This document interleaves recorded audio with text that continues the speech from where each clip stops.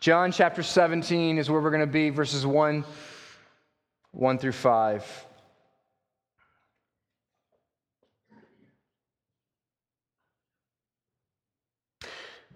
Here's what the word says. When Jesus had spoken these words, he lifted up his eyes to heaven and said, Father, the hour has come. Glorify your Son, that the Son may glorify you. And since you have given him, that's the Son, authority over all flesh to give eternal life to all whom you have given him, and this is eternal life, that they know you, the only true God, and Jesus Christ whom you have sent. I glorified you on earth, having accomplished the work that you gave me to do. And now, Father, glorify me in your own presence with the glory that I had with you before the world existed. This ends the reading of God's holy and infallible word. May the grass wither and the flower fade, but may the word of God stand forever. You may be seated, though.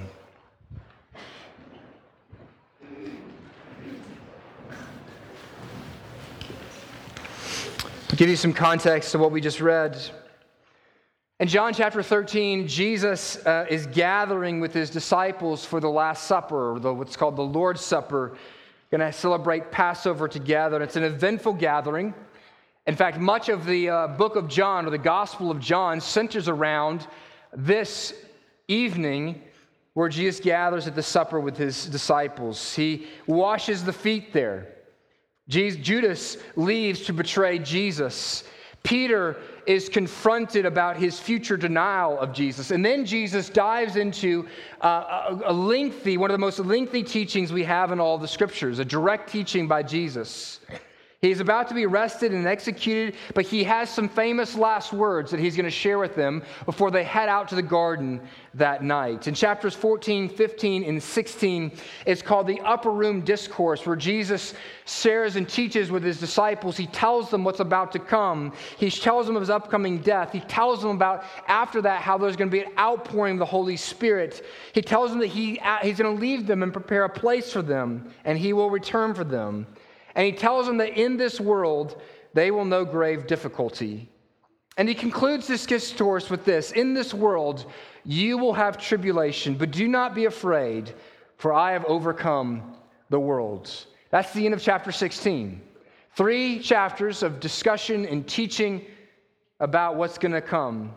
And now we come to chapter 17, where Jesus, in the middle of his teaching, suddenly stops and pauses. And he prays. He prays. And he prays so that his disciples can hear him and so that they can listen in, so that you and I can listen in. My most cherished memory as a child is walking into my parents' bedroom each morning. And usually, almost without exception, at least it seems to my own memory of it, is they would be on their knees praying next to their beds. And in those early hours of the morning, when your little body is still warm and your mind is still fuzzy, I would crawl into their bed and get into their blankets while they were on the side of the bed praying, and I would listen into them as they talked to their God, as they met with their Father. It's my most cherished memory. John 17 is the Lord's Prayer. It's the real Lord's Prayer. We've been studying the Lord's Prayer for the last couple of months, but that is the Lord's Prayer that Jesus taught. It could be actually better called the disciples' prayer. This is actually the prayer that Jesus prayed. And the disciples are given audience. They get to hear Jesus pray, and so do we. We get to come into our Father's room, and we are given this unbelievable opportunity to hear the members of the Trinity speaking to one another. What many people consider this passage to be one of the holy of holies of the Bible, in which we are admitted into the very presence where the Son speaks to the Father, and we hear what he has to say. Jesus talks to the Father, and we're allowed to listen in. And so there's 3 parts. The whole chapter 17 is one long prayer. It's actually fairly short when it comes to prayers, but it's one chapter. It's the longest prayer we have on record of Jesus. And the passage in the chapter can be broken down in simply the 3 in one way. It's this way, which is Christ prays for himself in verses 1 through 5. Then he prays for his disciples in verses 6 through 19. And then he prays for all those who would hear the testimony of his disciples and come to faith in him over the centuries. And we see that in verses 20 through 26. But if we will listen in, we have the opportunity for the next couple of weeks to listen in as Jesus prays to the Father. And what we're going to focus on and what we're going to see is this, and that if you listen as children, listen to this conversation, it will change you. Not just your prayers, but it'll change your very being. Because what we get here in this is the curtain is pulled back and we get some unbelievable, almost unfathomable truths about the Godhead and about his mission in this world. See, in this chapter, we get to hear the Lord of the universe give voice to the deepest longings of his heart. The deepest desires of God are communicated in this text. And the prayer begins with Jesus' greatest desire. In fact, it's the greatest desire of God, of our Trinitarian God, and that is what? It is the glory of God.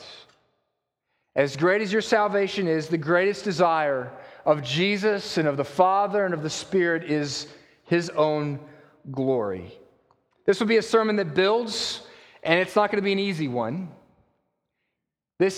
We're running in the depths, in the heights of Trinitarian theology this morning, and the interaction between the three members of the Trinity. And that is not usually easy to illustrate and easy to take hold of. And so I need you to listen closely, and I'll do my best. We're going to have 3 points to begin this morning in which these 3 points are going to build and do interchange with one another, but they're going to build towards a 4th point in which we're going to look at the implications of Jesus' prayer for glory. But let's look at the first 3 points to begin. We're simply walk through the text. First, I'm going to show you this morning why, or the meaning for why Jesus prays for glory, the meaning of Jesus' prayer for glory. And this is going to seem rather narrow, but it's important that we lay some foundation early on. In understanding this petition, we are confronted with an early problem if we're actually thinking about it. And actually, if we think about this idea of the word glory, I would say if you were to ask the average Christian what glory means, they would hem and haw. And they would say, we're supposed to, glorify God, And God is lots of glory. Isn't that great? God is glorious. We don't actually, it's like the word holy. We don't necessarily know what it means. It's difficult to actually put a definition. Now, we can't give a very general definition of God's glory. Here it is. God's glory is simply the manifest beauty of his holiness. It is God's holiness, his otherness, the thing that he is. We have love, God is love, but his love is completely other and separate than our love. It is beyond comprehension. And so it is his holy love being displayed. His glory is the display of his holiness. It is the display of all of his characteristics and all of his attributes. The prophet Isaiah actually puts these 2 things of holiness and glory together. He says this in Isaiah chapter 6, verse 3, and one called to another, these are angels, and they said, "Holy, holy is the Lord of hosts, and the whole earth is full of his glory." What is his glory? It is the manifestation of the holiness, that holy, holy, holiness that they are singing of. It is the going public of God's holiness. It is the way he puts his holiness, his beauty on display for the world to see. That is the glory of God. But here, even here, a perfectly correct general definition of the glory of God, it's difficult to make sense of with these verses if we're listening. Because in the first 5 verses here of John 17, there's almost a conflict or something, it's confusing in the way it seems to talk about the glory of Christ. One, we see this in verse 5. If you look at your Bible very closely there at verse 5, Jesus is claiming that he had a glory with the Father beforehand, that he has had a glory with the Father for all of eternity, that Jesus possessed a certain kind of glory before the incarnation.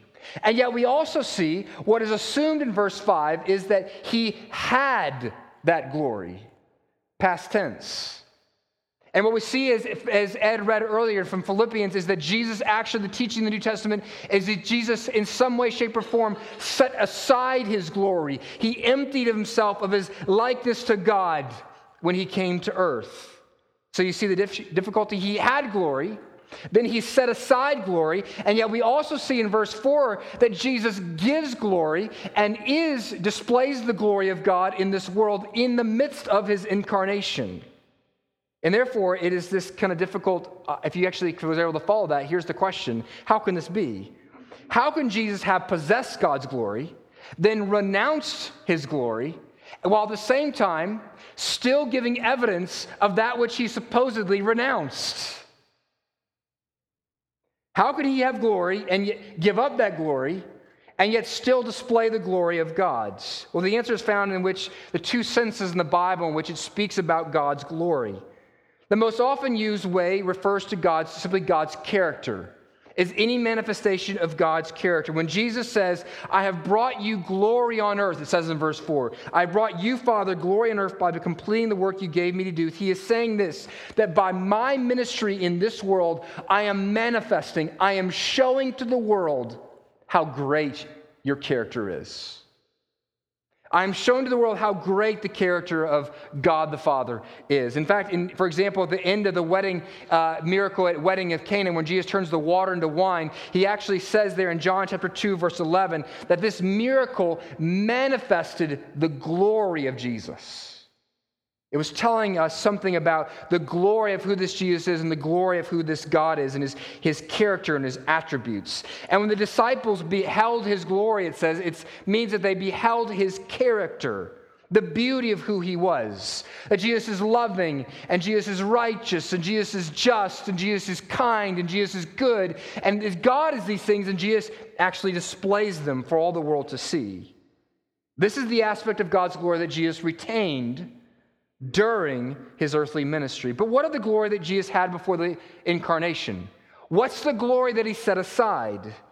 Well, here we have to dive in a little bit into some studies in the Jewish thought.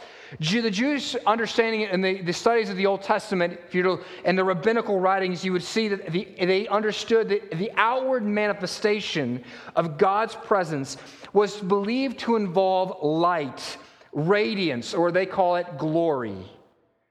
A radiance and a light that was so brilliant that no man could approach it. For example, we'll see this all over the place in the Old Testament in the various stories and accounts and writings of who God is. But look at this in Psalm 104, verse 2. It says this. The psalmist says, Bless the Lord, O my soul. O Lord my God, you are very great. And here's what it says. You are clothed with splendor and majesty, covering yourself with light as with a garment, stretching out the heavens like a tent.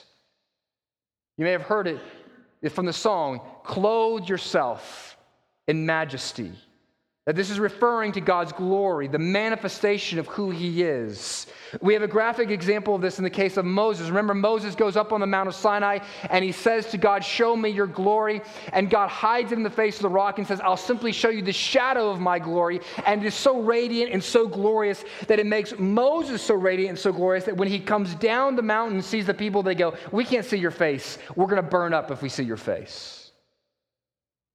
They had to be shielded from Moses' reflective radiance of the shadow of God's radiance.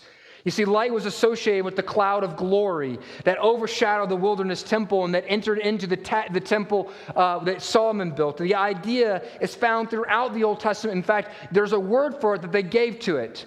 It's not in the Old Testament, but it's the word that all rabbinical scholars gave to this display of God's light and God's glory in the world. It's called his Shekinah glory. You ever heard that word?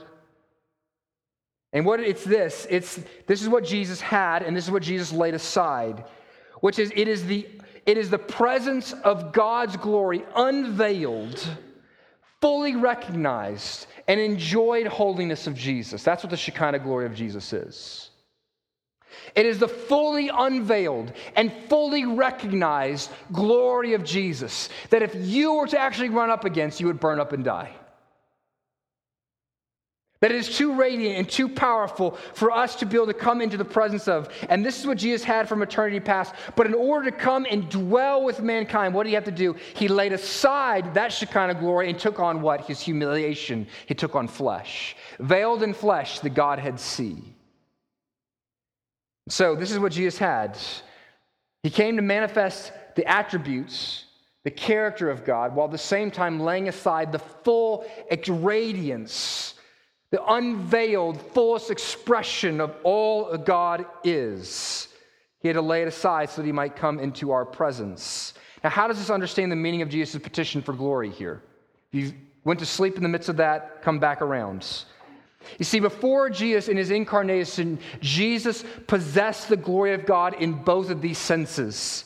He possessed the fullness of God's attributes and character in the inward sense, but he also possessed the fullness of God's outward display, his light and unveiled glory. It shone like the sun. So what Jesus is doing in his incarnation, he laid aside. Nevertheless, he retained his God's glory in the first sense. And so when he comes and he says to the Father, so Jesus is praying for God the Father to glorify him. Jesus is saying, Father, in spirit, shine a bright light upon what I do so the world may know the glory and beauty of my character. He's saying that. But he's also saying this. He says this in verse 5. Restore me to the fullest expression in the radiance of your glory. In other words, what Jesus is doing is he is peeling back the veil and letting us get a glimpse of what was there before time. And so Jesus is praying, Father, I was with you in heaven, where I shared with you in the Shekinah glory of all of eternity, and the angels sang to us, and we had perfect bliss between us and the Spirit. And I set aside that bliss, and I set aside that radiance, so that I might come and take on flesh and come into the sinful world, so that I may accomplish what you sent me to do. And now that I've accomplished what you sent me to do, reinstate that Shekinah glory to me. Bring me back up to my throne room. Bring me back up into the fullest experience of intimacy that we had with one another, in which we dwelled in full recognition, unveiled recognition of the glory of one another. This is what Jesus is praying for here. The meaning of praying for glory. Glorify me, Father. In other words, bring me back to the place where I dwell with you in unveiled glory, when you recognize my unveiled glory, when we dwelled intimately together.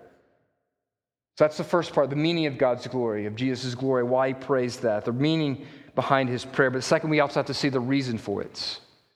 The reason for Jesus' prayer for glory. When Jesus prays, what does he say in verse 1?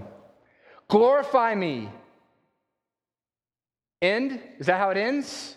No. So that I might glorify you, Father.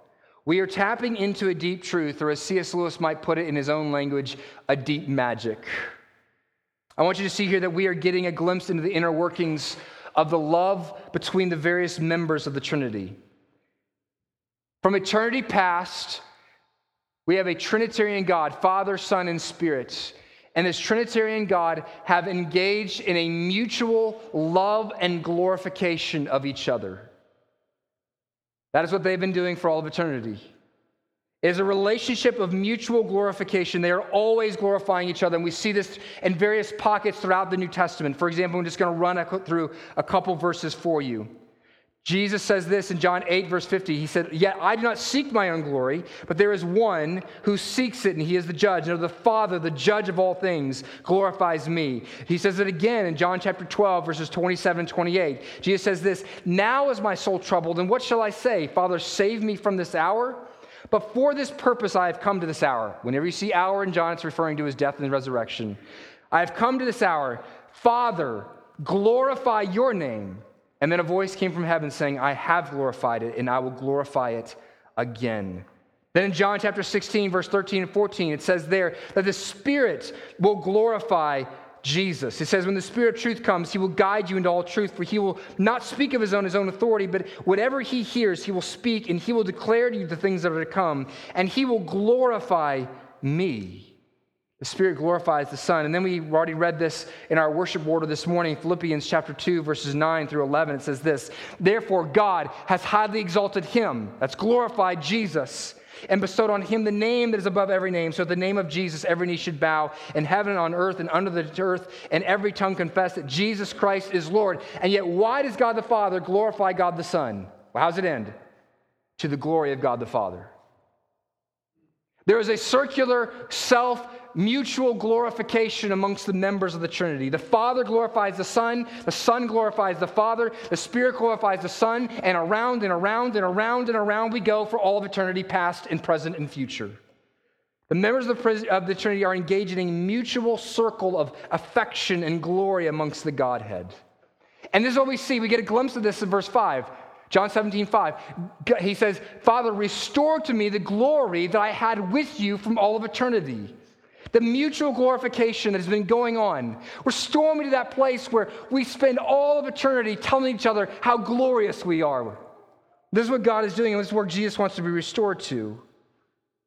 Now, there's incredible implications of this for our relationship with God. In fact, there are incredible implications for why even God made the world. Do you know why God made the world? Why did God make you? Is it because he didn't have any worshipers? And he just needed to make a few? He needed to create a cheerleading section on earth? You know, we're on earth with little pom-poms and in a cute little dress. He said, that's what I need. I need people to sing and play harps. Is that why God made us? No, he had himself. The Father had the Son and the Spirit to worship him. And the Son had the Spirit and the Father to worship him, and so on and so forth. Was God lonely? Was God not getting enough glory? No, he doesn't need us to glorify him. He doesn't need us to worship him. No, he had already received glory from the other members of the Trinity. In fact, he had the angels to sing his praises, and if he wanted more beings to glorify and praise him and sing in a huge choir in heaven, he could have just made more angels. So why does he make you and I? Well, the answer almost by deduction is this. He makes it because he wants to communicate his love and joy. He wants to share it with other beings. He made you so that he had to share his glory with other beings. It's like this understanding of this. This is the creative impulse in the design that is actually reflected most beautifully in a right sense amongst his image bearers. That a husband and wife look at each other and they go, I love you so much, I want to create more of you. That I love you so much that I want to create more beings that know how great you are.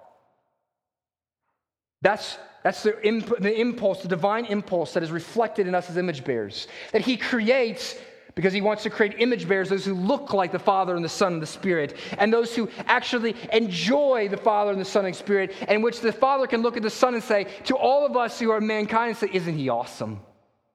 And the Son looks at the Father and says, man, isn't he awesome? And they both look at the Spirit and they say, isn't he awesome? And we, for all of eternity, get to come into that embrace, like a child who's caught between the squeeze of a mom and dad. The members of the Trinity are glorifying one another by sharing the love and affection they have for one another, and they bring the people that they have created to come share in that love and affection with them. This is God's passion for God, and yet he brings you along. See, Jesus came into this world to invite you into this ancient love story between the members of the Trinity.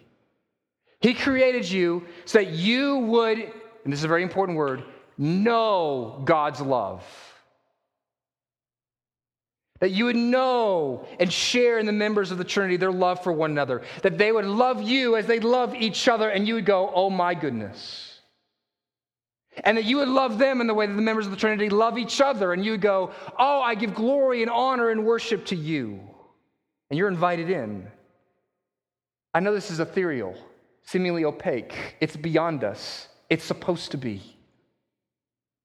And so Jesus asked that the Father glorify him so that Jesus could be restored to the place of glory that he had with the Father and the Spirit for all of eternity. And be restored to that place is to be restored to the fullest expression of mutual glorification. But then Jesus gives us the basis of his request to be restored to full glory. What does he say? What's the reasoning? What's his kind of defense? Father, this is why you should glorify me. That brings us to our third point. The basis of Jesus' prayer for glory. It says this at the beginning of verse 2. It says in verse 1, Father, God, glorify me so that I might glorify you. Why? Since, at the beginning of verse 2, since, it's the Greek words for since, it has under the understanding of the definition of just as, or on the basis of this, or because of this. Because of what? Verses 2 through 4. Glorify me so that I might glorify you because of because you have given me authority over all flesh. This is verse 2. To give eternal life to all whom you have given, and this is the eternal life, that they may know you, the only true God, and Jesus Christ whom you have sent. I glorified you on earth, having accomplished the work that you gave me to do. You see, what is the basis for Jesus saying that he deserves the Father's glory? It's because the basis of it is that he has been given authority to give eternal life, and that he has accomplished all that is necessary to give eternal life. The authority that Jesus has been given by the Father is what we call the eternal covenant between God the Father and God the Son and God the Holy Spirit. A covenant to save a people of God's own out of the destruction of sin. Once again, the veil is being pulled back.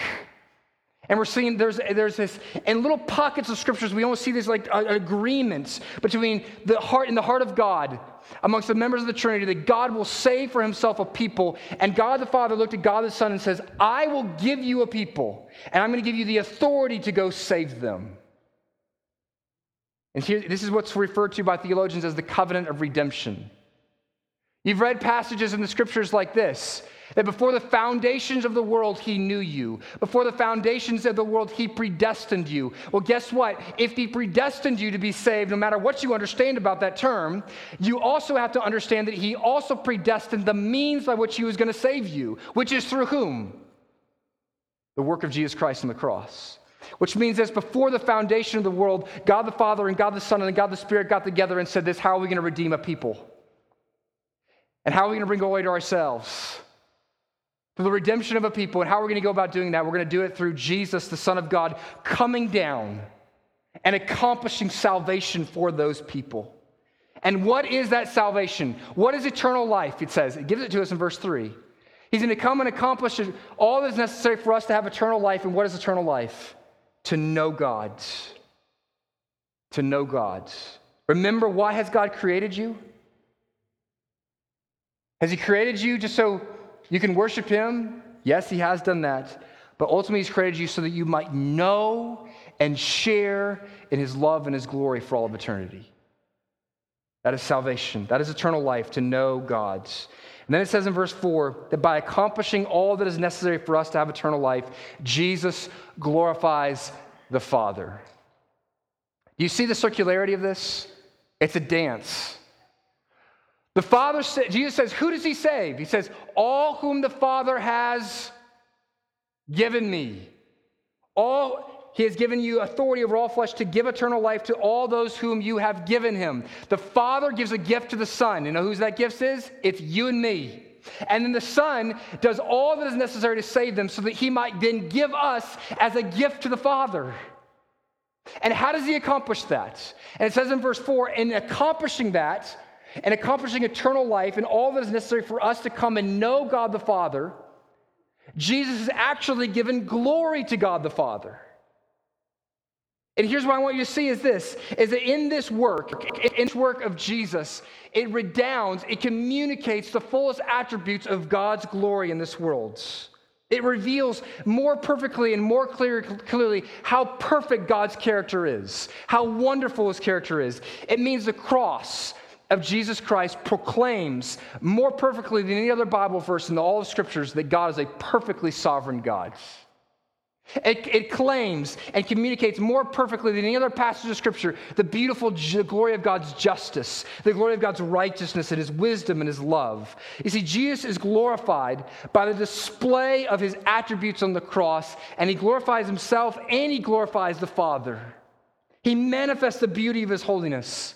You see, at the cross, we see God's sovereignty and the way in which Christ's death was planned out and promised and then executed perfectly to win our salvation. At the cross, we see God's wisdom, the unfathomable riches of the wisdom of God, that he would plan out this kind of salvation. We see God's great justice, that while he loves us, he still punishes sin. He doesn't let any sin, not a single sin in this world, goes unpunished by God. And on the cross, we see his power to conquer sin, to conquer Satan, to conquer death. And on the cross, what do we see? We see his perfect love. His perfect love is gloriously displayed at the cross. The cross is the climactic hour. It is the greatest hour in history. And there is no greater place to see the glory of God than at the cross of Jesus Christ. But here's what I want you to see that is so deeply profound and is the combination of all three of these points being brought down together. I want you to see it's a wonder of wonders that God, in the salvation of sinners through the atoning work of Jesus, has intrinsically bound up the glory of God the Father and God the Son and God the Spirit. Let me put it so very simply, as old one Puritan writer put it, is that God is glorified primarily. The chief way in which God is glorified is through the salvation of sinners. Look at the cyclical nature of this mutual glorification. I talked about it just a second ago. The Father gives to the Son a people, therefore giving him glory. The Son, therefore, goes and does all that is necessary to win eternal life for them. And by doing so, he gives glory to the Father. And because he is giving glory to the Father in that way, he then looks to the Father and says, now give glory to me for accomplishing what you asked me to do. Or in around and around and around we go. The Son glorifies the Father by doing all that is necessary for us to know God, to be in intimate communion with God, and the Father glorifies the Son because the Son has accomplished that task. Do you understand? This is the crazy thing. That God has wrapped his display of his glory, that each member of the Trinity has wrapped their display, their worship of the glory of the other members of the Trinity around your salvation.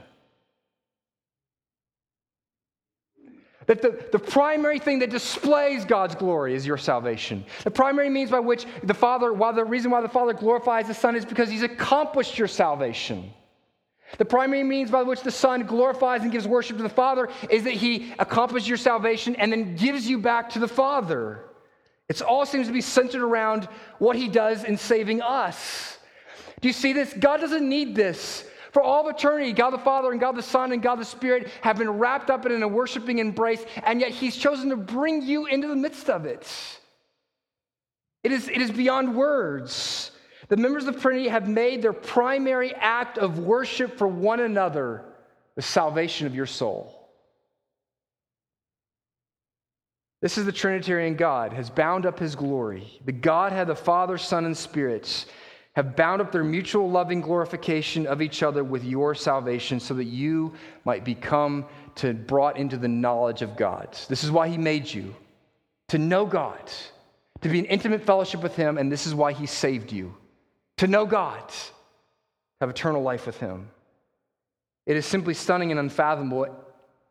And if we could grasp it, if this truth were not simply something that says, okay, that's a little bit beyond me, that's a little bit overly ethereal, that's this glory language, that just kind of feels like this kind of mist and light, and I can't get there. But if you were actually to meditate on it and allow your mind to be blown by it, if this becomes a weight that is heavy upon your life, it will actually change everything. This is the implications of Jesus' prayer for glory. It changes everything when you get this.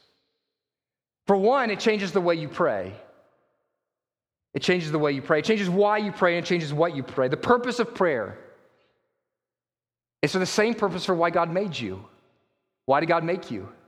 To know him, to delight in him, to be delighted in by him. And therefore, what is the purpose of prayer? It's opening up your heart, opening up your soul to him, to experience an interaction that is deep and that is intimate, to be known by God and to know God perfectly.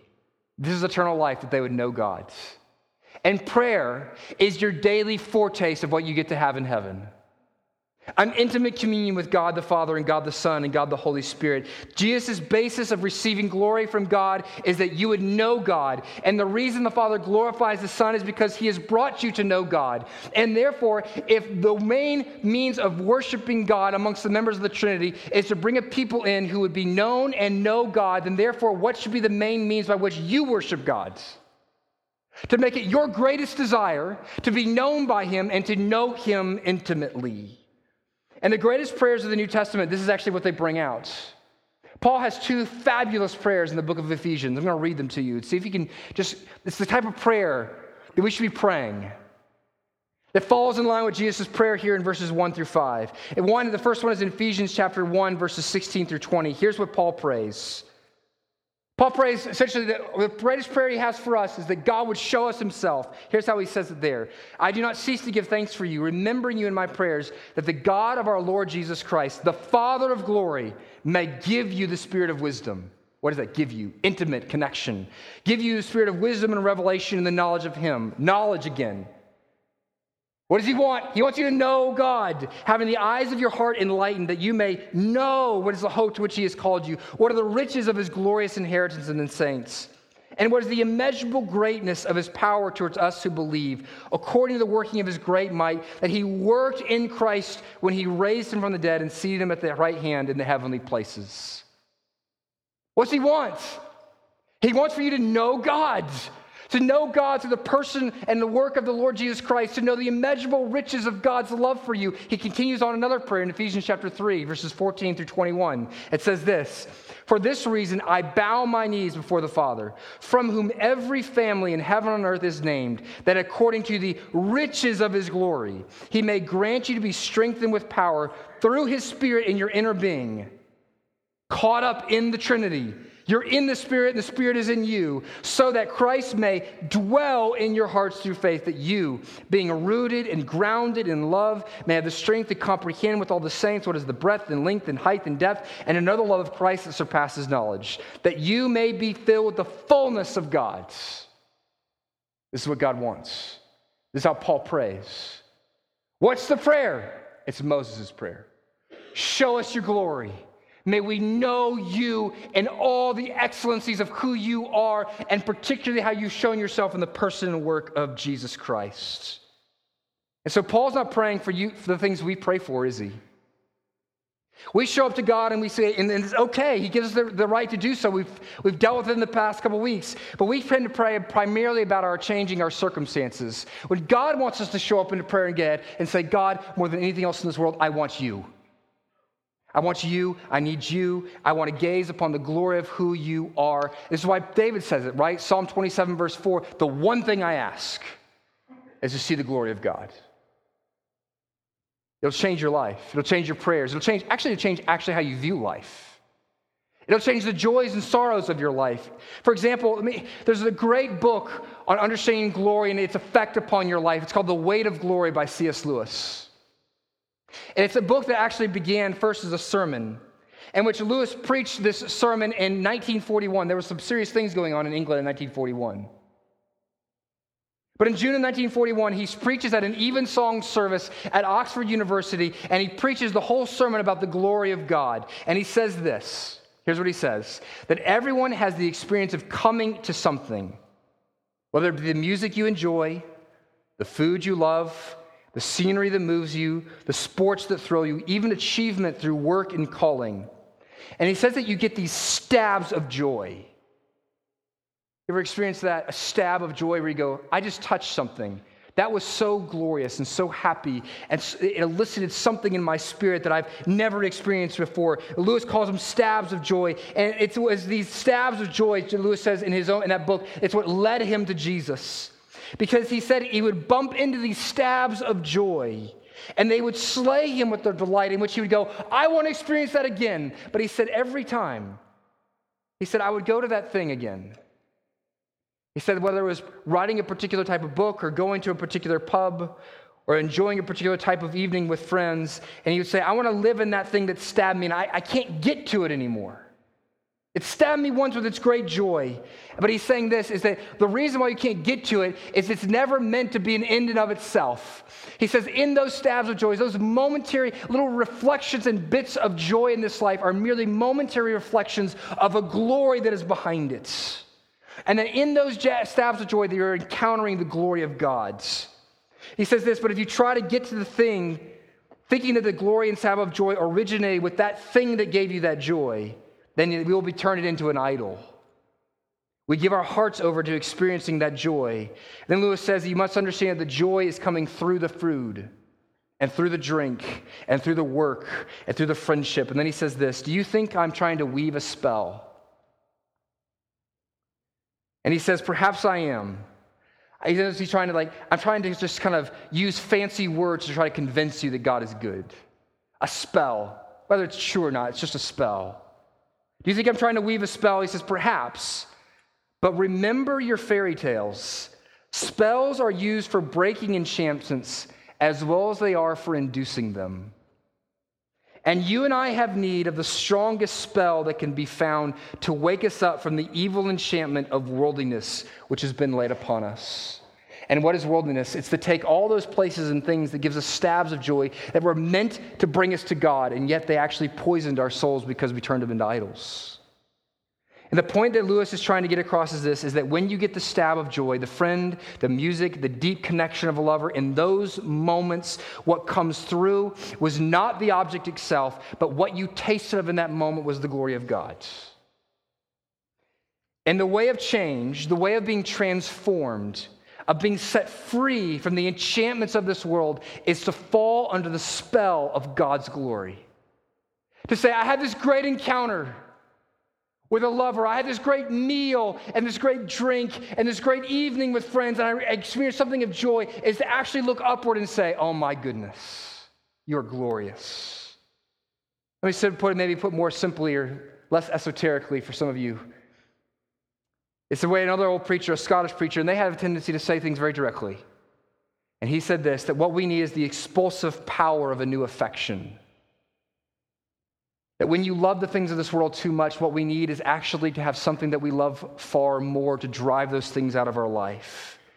What he's saying is this, the Hebrew word for glory is weightiness or heaviness. And what we need is the expulsive power of all who God is, the weight of his character and his glory. We need that to be pressed in upon us. And in seeing the glory of God, you are transformed because God is weighty.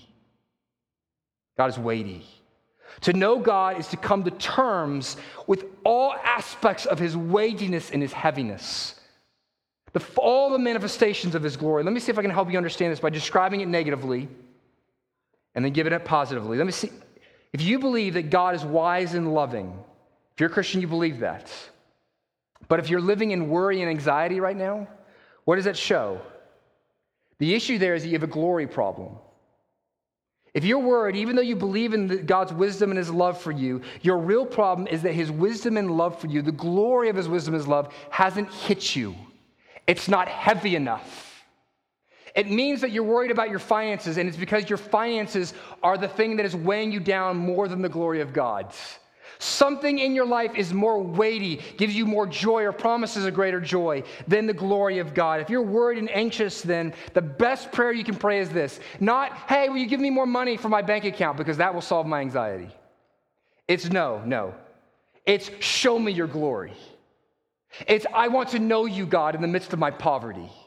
Would you show up in all of the manifestation of your gloriousness, that my heart may be awed by your power and your love and your affection? That's the prayer you pray. And how does that affect us? Well, it makes us, my goodness, we can defeat many things and stand up to many things. Here's the positive application. The negative is that there are things in your life that are too weighty, but what if God's glory is the thing that weighs the most at the center of your life and heart? A great illustration of this is Eric Liddell. You probably know the story of Eric Liddell from the movie Chariots of Fire. He is a great runner. In fact, was seeking to become known as the world's fastest man at the 1924 Olympics, until he finds out that the heats that he's going to run that lead up to the final, the heats of the 100-meter dash are going to happen on Sunday. It's on the Sabbath. And he decides that he won't run. And so this news of this decision of his creates quite a stir. You see, England at the time was after World War I, was trying to reclaim some of his former glory. And there was great pressure upon Liddell by the racing and sporting authorities. And in fact, if you actually see the movie, there's one particular scene where he's called in to hang out with the Prince of England, one of the princes of England. But Liddell won't budge. What's going on? That there is a weight of pressure of people who are coming into his life and saying, you have to do this. And Liddell says, no, I don't have to do this. I won't do this. Because he said this. What is it he believes about running? Because when I run, it's not your pleasure I feel. I don't run for your pleasure, Prince of Wales. When I run, I feel his pleasure.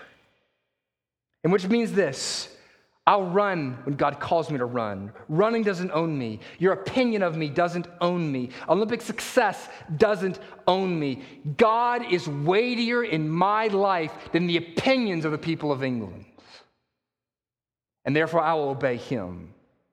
You understand what joy and what freedom that would bring in your life? That if God was at the center, if he was the weight at the bottom of your heart, to feel the weightiness of all his goodness and all of his glory, to look at him and go, my goodness, what I want more than anything else is to feel your pleasure, to know you, to embrace you. More than I need finances and more than I need their acceptance, I want you, God. And that's what we call salvation when you come to that place. It's called eternal life. What's the definition of eternal life in verse 3? Is to know God. In other words, here's what eternal life is. Here's what God is through the work of Jesus Christ, in that as they bound their glory up around you, they're bringing into an eternal existence where you come to know God more and more deeply. And do you think at the beginning of heaven you're going to know God fully, completely in that moment? No. Here's the beautiful thing, is that we will spend all of eternity taking drives through a safari through the goodness and the glory of God's character. You'll spend all of eternity hiking on mountain trips that display to you the love of God and the power of God. This is what it is to know him. To know him in his glory, that is eternal life. In fact, that's life you can experience even now through prayer. And he gives us little tastes of it, where he reminds us of his glory and what he did to bring us home to him. And that's why we come to the table this morning. Let's pray and go to the table and celebrate what God has done to bring us back into relationship with him. Those who are serving communion could come forward. Oh, gracious Heavenly Father, this is big and, well, the way we sang it earlier, it's a mystery. Come behold the wondrous mystery. And Lord, our hearts even now, Lord, they're tugged on in a way in which this sounds right and this sounds good, but we have a hard time latching onto it. And so, Heavenly Father, by your Spirit, I pray that now, as we come to reflect upon the glory of you in the cross of Jesus Christ, the place where your character and your attributes were most beautifully manifested in flesh and on earth, would the penny drop? Would we come to know this wouldn't just remain some ethereal thing up here that we kind of can't get a hold of, but by your Spirit would we grasp it and be moved by the love of God for us in Christ Jesus? Moved by the unfathomable mystery that you would wrap your giving of glory to one another in the Godhead around this act of saving us. It's unfathomable. It's a mystery. But would you bring it to bear upon our minds and our hearts? We pray through this table. And so we set it aside. The simple bread and the simple cup. You'd set aside and give us great grace, that it would be a means of tasting and seeing, of knowing your goodness to us in Christ Jesus. We pray this in his name. Amen.